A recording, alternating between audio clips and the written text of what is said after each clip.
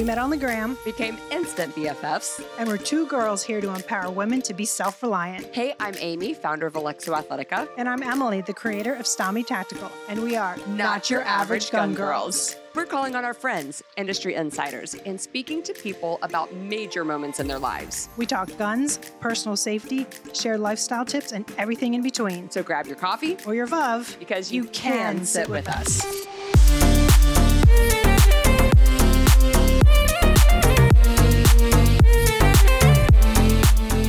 All right, if you have ever asked yourself this question, should I send my kids to public school? Should my kids absolutely go to college? I am here to tell you and introduce you to a woman today that we would all probably say absolutely 100% without a doubt, no.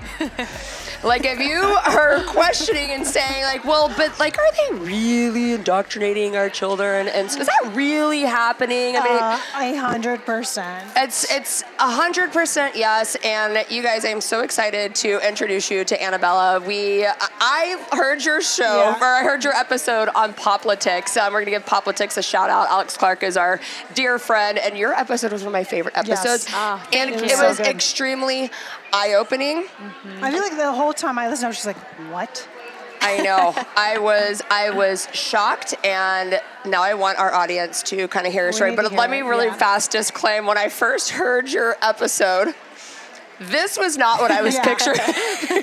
Like, I had this crunchy granola, like, vision, and I was thinking really short brown hair, glass. I don't know. I just had this whole vision. Yeah, I was like, when you hear it, you start just kind of putting, like, you automatically kind of like build like a vision of someone. So if you're just listening to this episode, when you're done, take what you think you thought Annabelle looked like, and then go head over to our YouTube and like go check her out.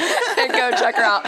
Okay, so give us some background on who you were as a child growing up and what your family life was kind of like from a political standpoint. Okay, absolutely. And thank you guys so much for having me. Of course. And for plugging Alex's show. I love Alex. I loved going on the spillover. She asked very good questions. I know. She's like one of my favorite hosts. And you'll get a lot more on her show. So actually go back and re-listen to that episode, because we don't have as much time to dive into all of this as Alex did, but you'll get a lot of detail on that show. So the really quick is I'm an only child, so just keep that in mind for my poor parents. I'm the only one. And I'm a young millennial, so then the world definitely revolves around me. I'm from New York City originally.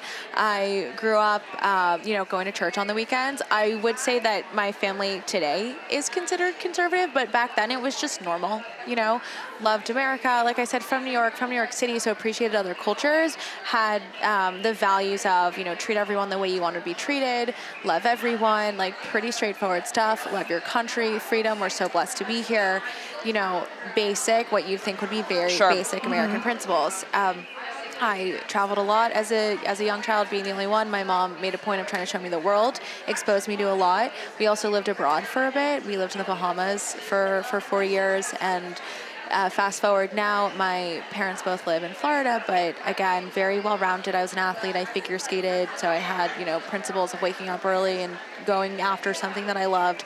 I always had jobs. That's kind of me in a nutshell, how I grew up, and very close to my family, like very close to my grandmother, very close to my aunts and uncles, like just, again, only child. Yeah. Were you growing up in a public school, or did you go to private school through junior high school? I went to private schools. As a young girl, I actually went to girls' schools, the same school that my mom, my grandmother, and my great-grandmother went to in New York City, which is super cool. Oh, wow. I love that tradition. Yeah. Kind of. And tradition, totally a part of like building a foundation, setting you up, of my upbringing. So I was very blessed that my mom, no matter the financial circumstance, she was like, we're going to get you into a private school. She really valued education, which I think turned around and kind of bit her a little bit. So as you're graduating high school, how would you describe your worldview? So I always loved student government because I liked, being part of a community and public service. I was not political. I was open-minded, I would say, and that may have been my downfall. I was really open-minded to sort of everything. I was young. I wanted to learn, very eager to learn and go off to school at 18, but I didn't. Politically, I don't think I said I was a Democrat or a Republican per se, but I was like, Did you vote in your first election when you turned 18? So my first election I could vote at was when I was already on campus, already in Okay. college. Yes. Okay. And in fact, I did. I voted for Mitt Romney because my grandmother told me to vote for Mitt Romney. Interesting. Okay. and I remember that I didn't love President Obama, and it's so interesting because I really didn't love I thought that he negatively brought race into things. So that was sort of my mindset going into school. Okay. That was my sophomore year, was the first election. I voted for Romney. I learned very quickly not to tell anyone that. Interesting. Yeah. So like that type of having to silence like your beliefs was already happening like back then. Yes. Yeah. Because I entered college in the fall of 2011. I graduated in 2015. So this was like years before. I think that colleges are the breeding ground for all the social movements we're seeing. So Mount Holyoke is where I went in Western Massachusetts. Ground zero. Oh, wow. Okay, so that was my next, where did you go to school? So set us up. So you graduate from high school and you're ready to go. How many schools did you apply to? Or was this the one school you wanted to go to? How did you choose this school?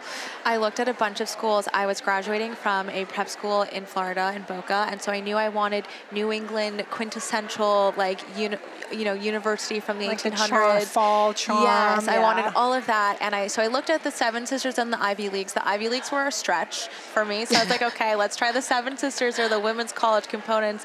They're still academically rigorous, but a little bit easier to get into. So you wanted to go to an all-women's college? I wanted to go to the most academically rigorous school that I could go to. Okay. And my mindset was, I've never had a problem finding friends. I've always had a problem finding the classroom. So if I put myself in an environment that's like, everyone's going to be smarter than me, this is great. So I did have that mindset that I have something to learn from everyone, which made me as impressionable as I was. I don't know. But So you choose Mount Holyoke as your school. Yeah. I did not know a ton about Mount Holyoke until my good friend Antonia Okafor went and did a speech there. And are you familiar with this? No, but she went to go do, and mind you, this is a all-women's school. Yes. She's going to talk about what she feels like is an empowering speech to women about taking their safety into their own hands. And she goes to talk about the Second Amendment and be a firearms proponent. And I believe she had to get security. I'll have to fact check this, but to get out of there. But she said it was the most hostile environment towards herself as a woman, trying to empower these other women to protect and defend themselves that she's ever encountered in her entire life. Does that sound about on par for what's going on at that school? Oh, yeah. Okay. Go ahead. One of my courses, it was a history class. And again, like I said, this school was founded in 1837. All of the professors have Ivy League degrees and are career academics. I mean, it is considered top notch, world-renowned. And one of my history classes, one of the professors took us outside and taught us how to protest, had us marching in a circle. And at this point, I already was I drank the Kool-Aid. I was and we were marching around saying no justice, no peace. Oh my God. Yeah. So what was it when you first showed up to Mount Holyoke? Before, as you said, you drank the Kool-Aid, what was, how far into that did it just start, you were kind of soaking it all in and things I hate to use this word, but you were getting brainwashed into this whole new mind. Yeah, was there a class? Was there a conversation? There was a class. I took gender studies. Nobody take gender studies. You're going to freshman school. year. It's a bunch of nonsense. I took it my junior year. Okay. So the foundation of kind of easing into that was, I enter school and right away, so, I present, I'm very girly, I'm kind of preppy, and I got there and it was culture shock right away because you're totally encouraged to change your whole style and make it more granola, make it more androgynous. It's very cool. You want to cut your hair. You're kind of told to stick it to the patriarchy by rejecting, femininity. And who's telling you this? Teachers, classmates? So it's peers, but then the teachers embody that. Is it unspoken or is it spoken? It's spoken. Okay, so It's they are wow. actually So telling they're you. trade your Louboutins for Birkenstocks? Yes. Okay.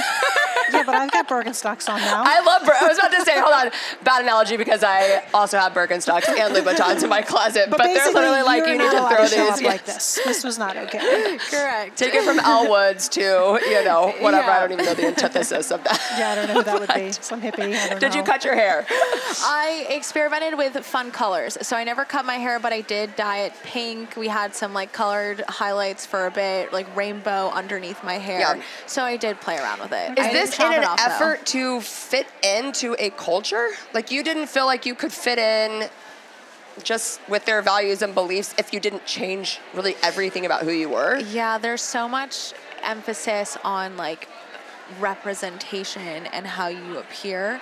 I think, there's such, the emphasis in kind of leftism of identity is based on how you look, which is so ironic because diversity is meant to be of thought and of experience and background, but instead it's of race, sex, sexual orientation.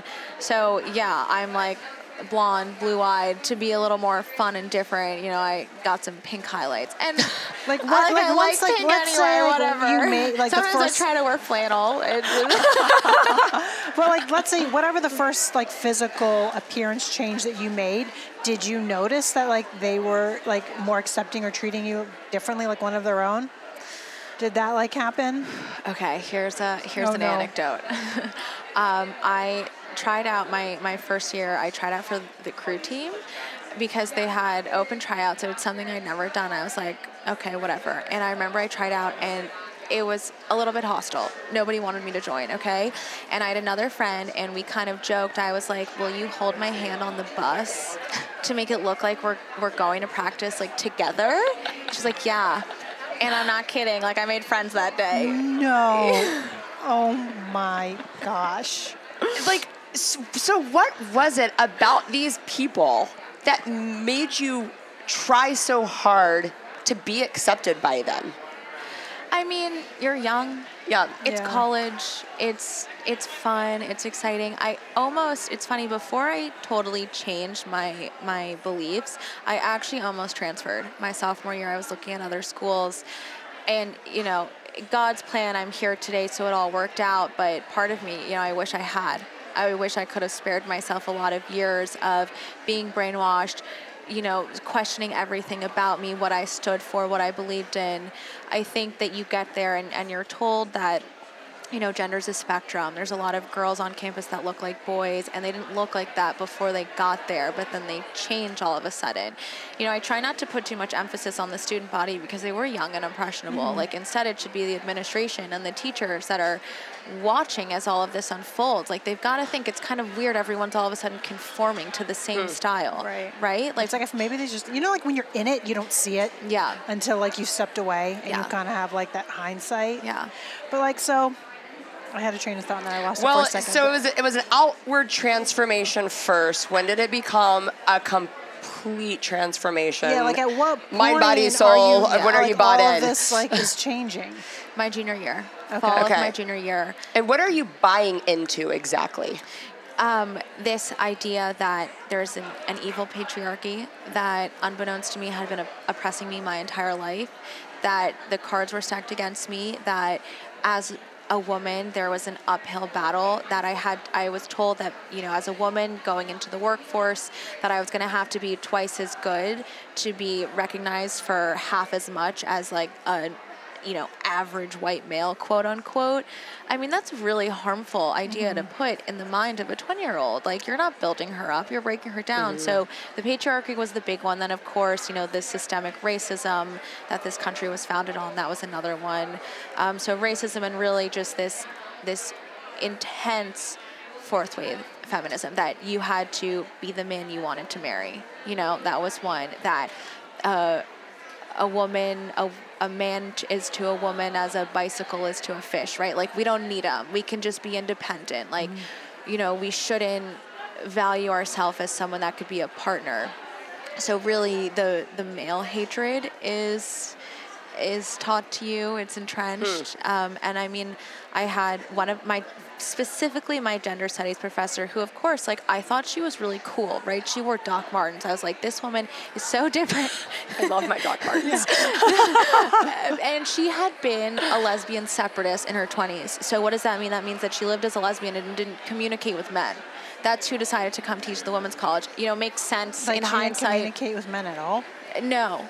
Or that's what a lesbian separatist is. Her specific experience, yes, she probably had to speak to men at some point. I don't know, but that's like the ideology behind it. So that's who was teaching me about feminism, is someone that at her core like really hated men. So I mean, it was all the books that I was given, and also the fact that, you know, it's underlying Marxism, all of this. You hear a lie enough times, it becomes a truth. It's now seeped into every subject. So even though for me it started with gender studies, it then, you know, it went into history, it goes into science. It has bled into every single subject, so there's no avoiding it, especially now. You know, this was a couple years ago, but it's in everything now. You're going to classes, hearing all these things, like your extracurricular activities, like your group of friends was just in your, like, based from your college? Like, did you have friends like that that you would hang out with that were not like on campus? Because like I'm assuming, like, if all of this stuff is happening and you're hearing all this stuff during classes also at the same time, like if you're going out after class for an afternoon to hang out with your group of friends, I'm assuming the conversation is still this same, just continuing what you're learning and talking about that. Yeah, so I felt like I was living two lives at one point while I was in school, because I had my life at school and then I had my life in Florida when I would come home and see my parents, and I still had friends that I'd gone to high school with that I would go out with and I would see and I would catch up with, and I would try to tell them about my school, and it was so different than anyone else's experience.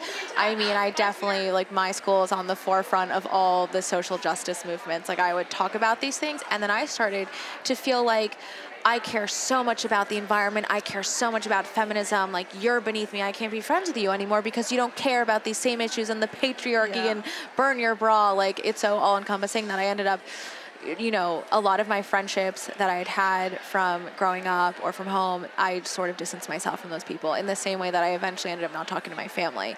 But I'm so interested because we've run into this a lot as we try to empower women, like, to be able to take back, like, their safety and actually be independent enough to take care of themselves. Like, were firearms even on your radar at all? Like, what was the sentiment on campus about women having tools and being empowered to defend and protect themselves? Like, where did you fall in line with that?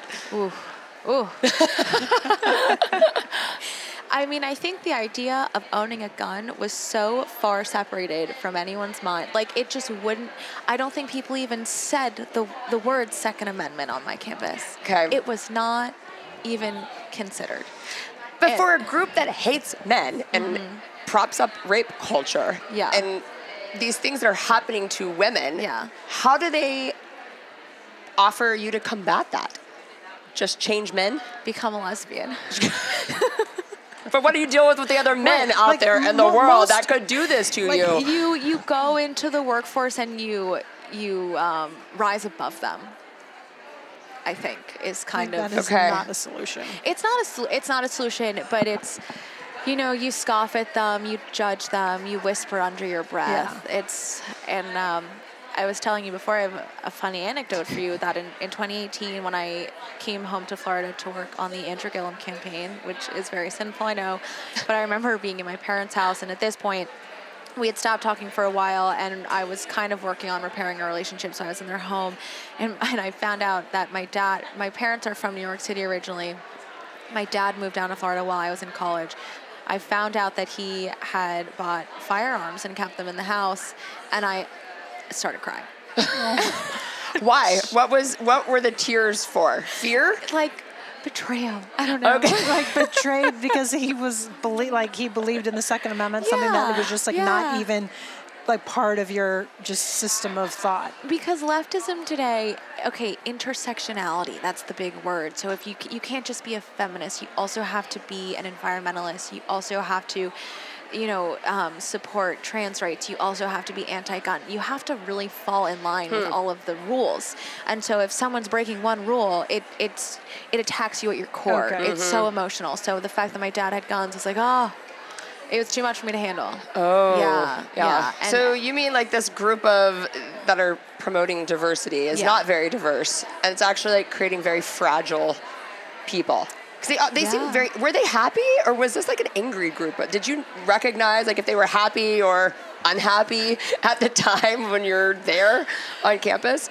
I can speak from personal experience. It's funny you use the word fragile. I became very fragile. I actually ended up turning to anxiety medication and self-medicating because I was just, it's like everywhere you go, there's some sort of bias, an inherent bias, and you just assume everyone around you is bigoted, and you look for instances of bigotry, which don't exist. It's not real. Or you look for instances to get offended. Yes. Yeah. So, I think that while you're on campus, there's this level of camaraderie, and there's no God, so it has to be filled with something. In this scenario, it's filled with these ideas. So for a period of time, you have purpose. But I think as that continues, as you look down these avenues and you start missing out on so much of life, how do you enjoy anything? Yeah. How do you date someone? How do you have a family? Like, you can't if you're stuck in this. Right. So, of course, you end up becoming unhappy. But I think in that environment, it was still kind of fun because it was fresh and it was something to believe in. So, all right, we're at senior year. Junior year. So you said the junior year was a pivotal moment. That's when I switched, yeah. Okay. Switched to full on. To full on. Social justice warrior. Progressive. Okay. Yeah. So you go home, dad has guns, you're crying.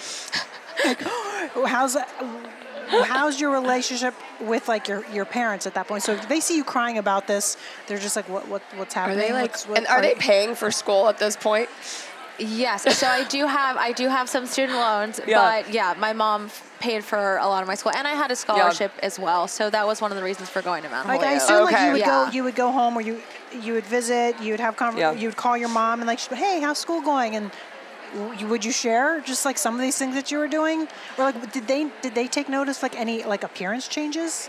So I would come home and I would start talking about these things like the patriarchy and how evil like the 50s were and just all these ideas.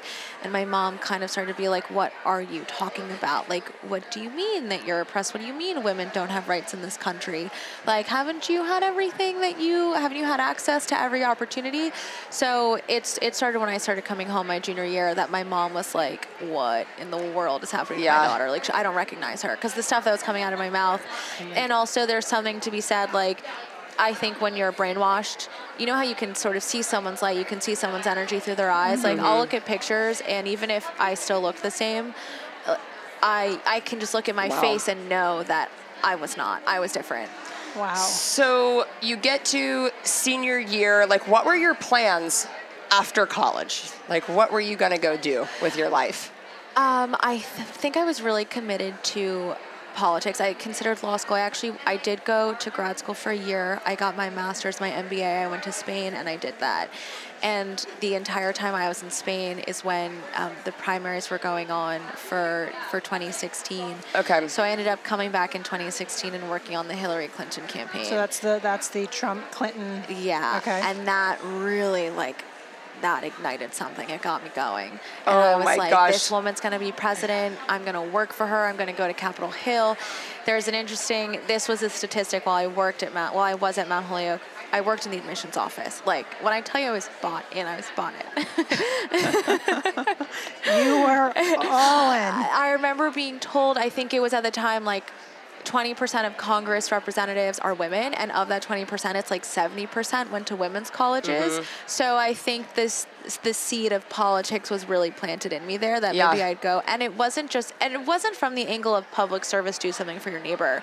It was the motivation was go be a woman for representation, go be a woman in Congress because they need more women. Not because I had this desire to serve others, which now on the flip side, all this has happened, and my goal is like I want to bring people closer to God. I want to share my story and help people. this isn't about like being a woman sharing my story. It's just about sharing it because someone's going to hear it. And I've had so many parents reach out to me, even today, because I was on War Room this morning. Parents have messaged me saying, my kid went away to school. They don't speak to me anymore. Thank you. I now have some clarity on what's going on. What did the Hillary Clinton presidency symbolize to you at this point, and how is this going to change your life as a woman, and really for women's rights in general? What was Hillary going to do for us that no one had done before? She was going to break the proverbial glass ceiling. Yes, of course. What was that ceiling? I don't know. What were we so oppressed from and chained down from that she was going to be the breaker of chains? I'm not sure, but you had to have believed she was going to do something. Yeah, I think at the time I liked her policies. I'd followed her a bit as First Lady and what she did with the children's health care protection. I don't think I agree with anything now. At that point, I thought that maybe her policies would help people. I don't believe that anymore. I don't think that Democratic and progressive policies help people. So you worked on that campaign for how long?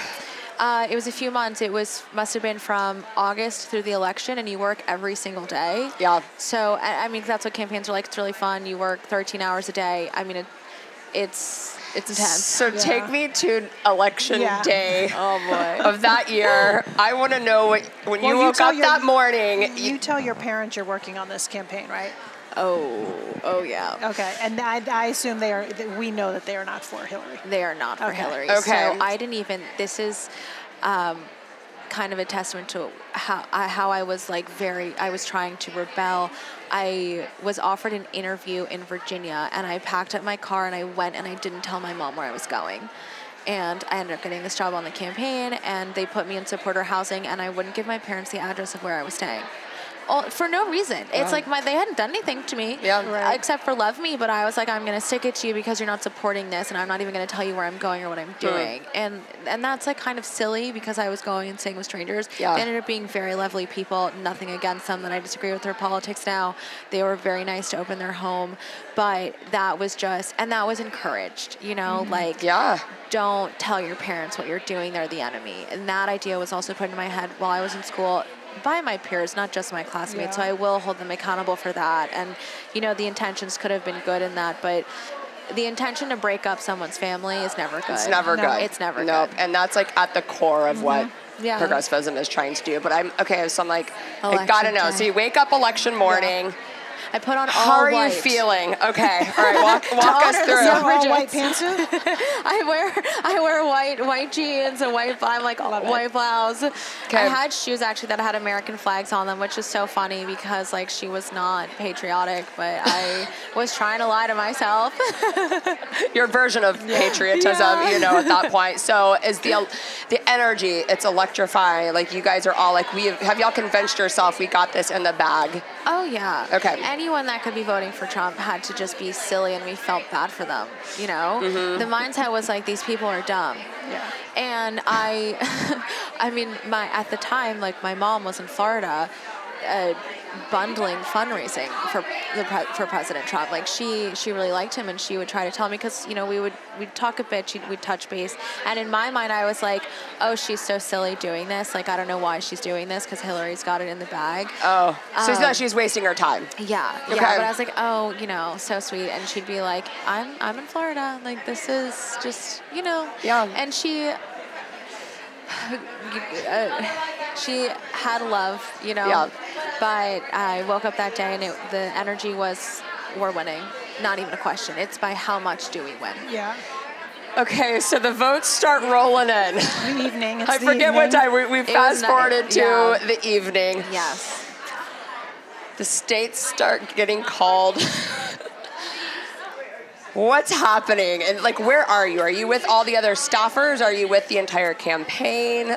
What's going on? I'm in a Virginia campaign field office. Okay. So we had a couple of them. So the one that I was in, there weren't a ton of people, but there were some people there. And election day is a long, grueling day. You wake up super early in the morning to get to the polls. You're knocking on doors. You're calling people. You're doing whatever you can to get out the vote. I'll give Democrats that. They have a really good ground game.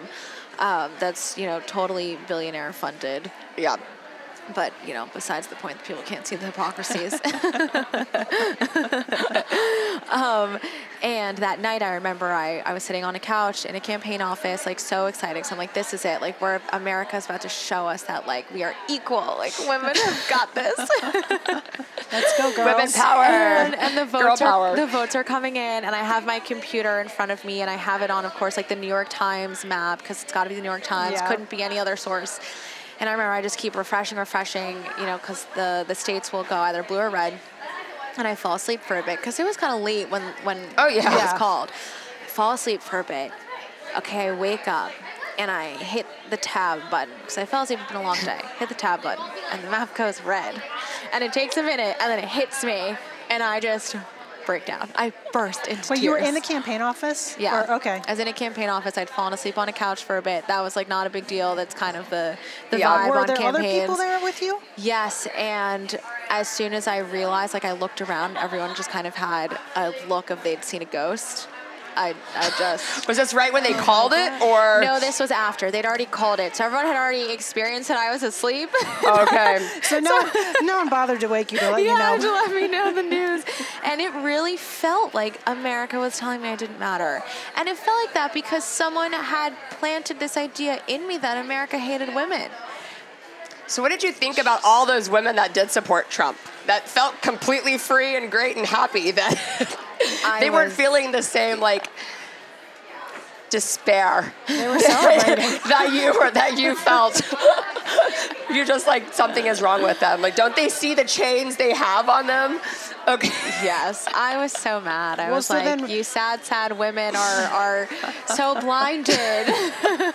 You don't see the truth. So when did your Truth that we're blinders come oppressed. off? My blinders come off in 2020 Okay. during Wow. the BLM riots. Okay. Yeah. All right. That's what woke me up, is finally, perhaps because I, during lockdown, So wait, so then just really quick. So the campaign, the election happens. We know who the new president's going to be. You are done with the campaign, supporting the campaign. You go back to school? no, I graduated college 2015. Okay. Did 1 year in grad school. Graduated from grad school 2016, immediately joined the campaign. Okay. After the campaign, tried to come to Florida for a bit because that's where my parents were. Couldn't do it. I was like, whoa, Nelly, this is Trump country. I got to get out of here.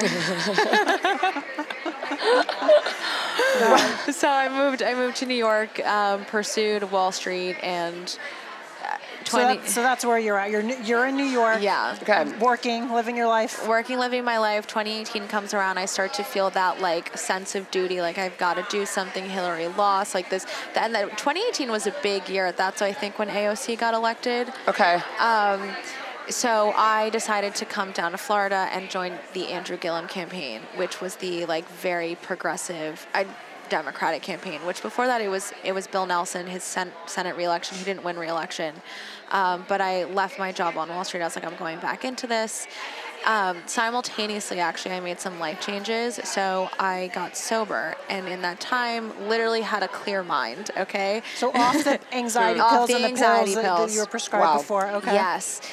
So I gave myself that time, and in that period, I reconnected with a higher power. I started to believe in God again.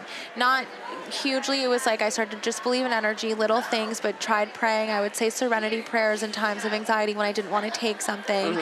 And just those actions made it so, I was on this campaign, and I started to actually see the dark underbelly of what was going on, and that these people were, on that campaign specifically, were very obsessed with progressive ideals. It was pretty crazy working on that campaign.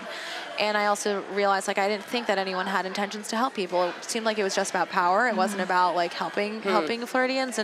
But even then, losing that campaign didn't turn the light on for me.